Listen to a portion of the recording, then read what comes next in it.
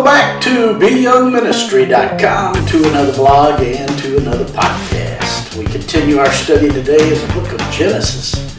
We're in chapter 17, in verses 9 through 14, which reads, "And God said to Abram, As for you, you shall keep my covenant, you and your descendants after you throughout their generations. This is my covenant, which you shall keep between me and you and your descendants after you. Every male child among you shall be circumcised, and you shall be circumcised in the flesh of your foreskins, and it shall be a sign of the covenant between me and you. He who is 8 days old among you shall be circumcised, every male child in your generations. He who is born in your house or bought with money from any foreigner who is not your descendant.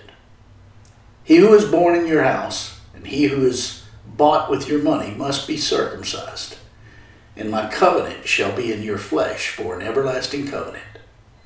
And the uncircumcised male child who is not circumcised in the flesh of his foreskin, that person shall be cut off from his people. He has broken my covenant." That's Genesis chapter 17, verses 9 through 14. Today we continue our study of Genesis chapter 17, where the Lord is drilling down on reassuring the faith of Abraham, to whom the Lord gave a new name. Along with giving Abraham a part of his name, God gave to him a new revelation, wherein he reaffirmed his never-ending covenant with him. This was important, since previously Sarai and Abram attempted to help God. They were trying to solve a problem they felt they should help God with. Abram and Sarai felt they had the solution to the problem, so Abram took Hagar, Sarai's handmaid, for a wife. Of that union was born Ishmael, Israel's continual thorn in the flesh, even until this day. In verse 9 of today's passage we read, "And God said to Abraham, As for you, you shall keep my covenant, you and your descendants after you throughout their generations." God continually reminded Abraham of his commitment to him and his descendants. The responsibility that Abraham and his descendants had was to access the blessings that were to come to them through the covenant. There were certain things that they had to do in order to access these blessings. Notice I did not say earn these blessings. As is consistent throughout the scriptures, we cannot earn God's favor, but we are responsible to access these blessings through his favor, through our applied faith in the God of the Bible. But we are responsible to access these blessings through our applied faith in the God of the Bible. And the more we are defined by God by obeying him, the more we will see the wisdom of inviting his culture into our lives. In verses 10 through 12 of today's passage, we read, "This is my covenant which you shall keep between me and you and your descendants after you.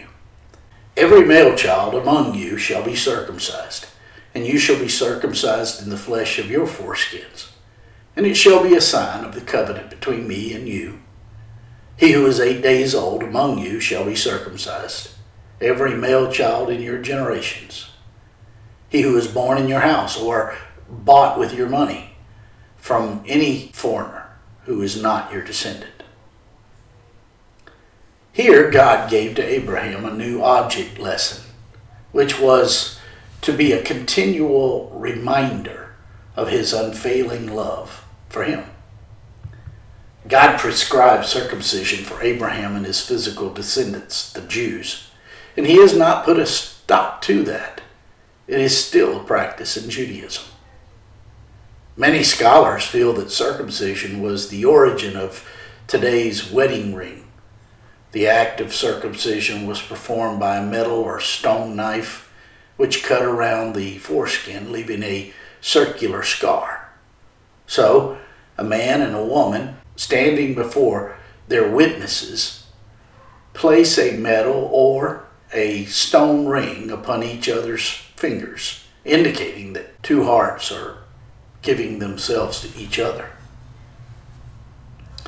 The point of this new practice of circumcision is seen in Jeremiah 4:4, where we read, "Circumcise yourselves to the Lord and take away the foreskins of your hearts."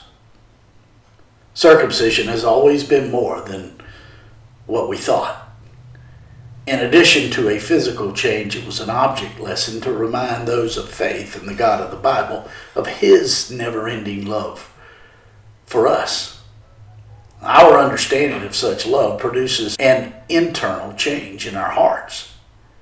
As the Apostle John writes in 1 John 4:19, we love Him because He loved us first. Not everyone who is circumcised can enjoy the blessings from the Abrahamic covenant. And not everyone who has not been circumcised is excluded from the Abrahamic covenant. As is evident throughout the Scriptures, it is the object of our faith that saves us, nothing else. It is only the God of the Bible who saves us by His grace.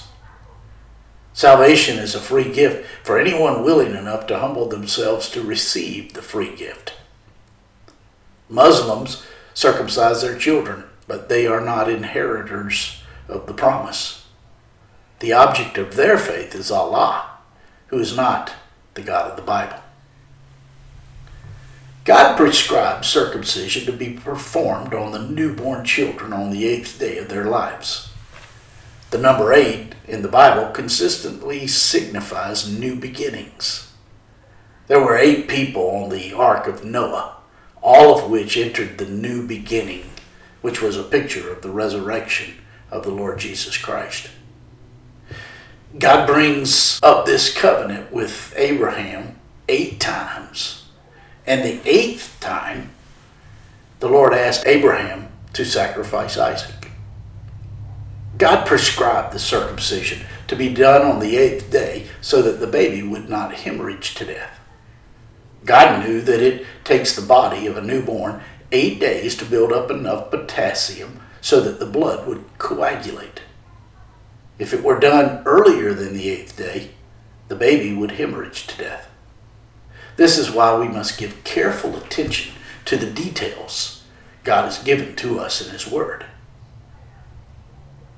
In verses 13 and 14 of today's passage, we read, "He who is born in your house and who is bought with your money must be circumcised, and my covenant shall be in your flesh for an everlasting covenant. And the uncircumcised male child who is not circumcised in the flesh of his foreskin, that person shall be cut off from his people. He has broken my covenant." God meant for circumcision to be a sign of humility and His instrumentality in the lives of the Jews. In time, it became perverted into a mark of superiority and favoritism. Those who bore it began to look on others as Gentile dogs and to be self-righteous and proud over their supposed favored position before God.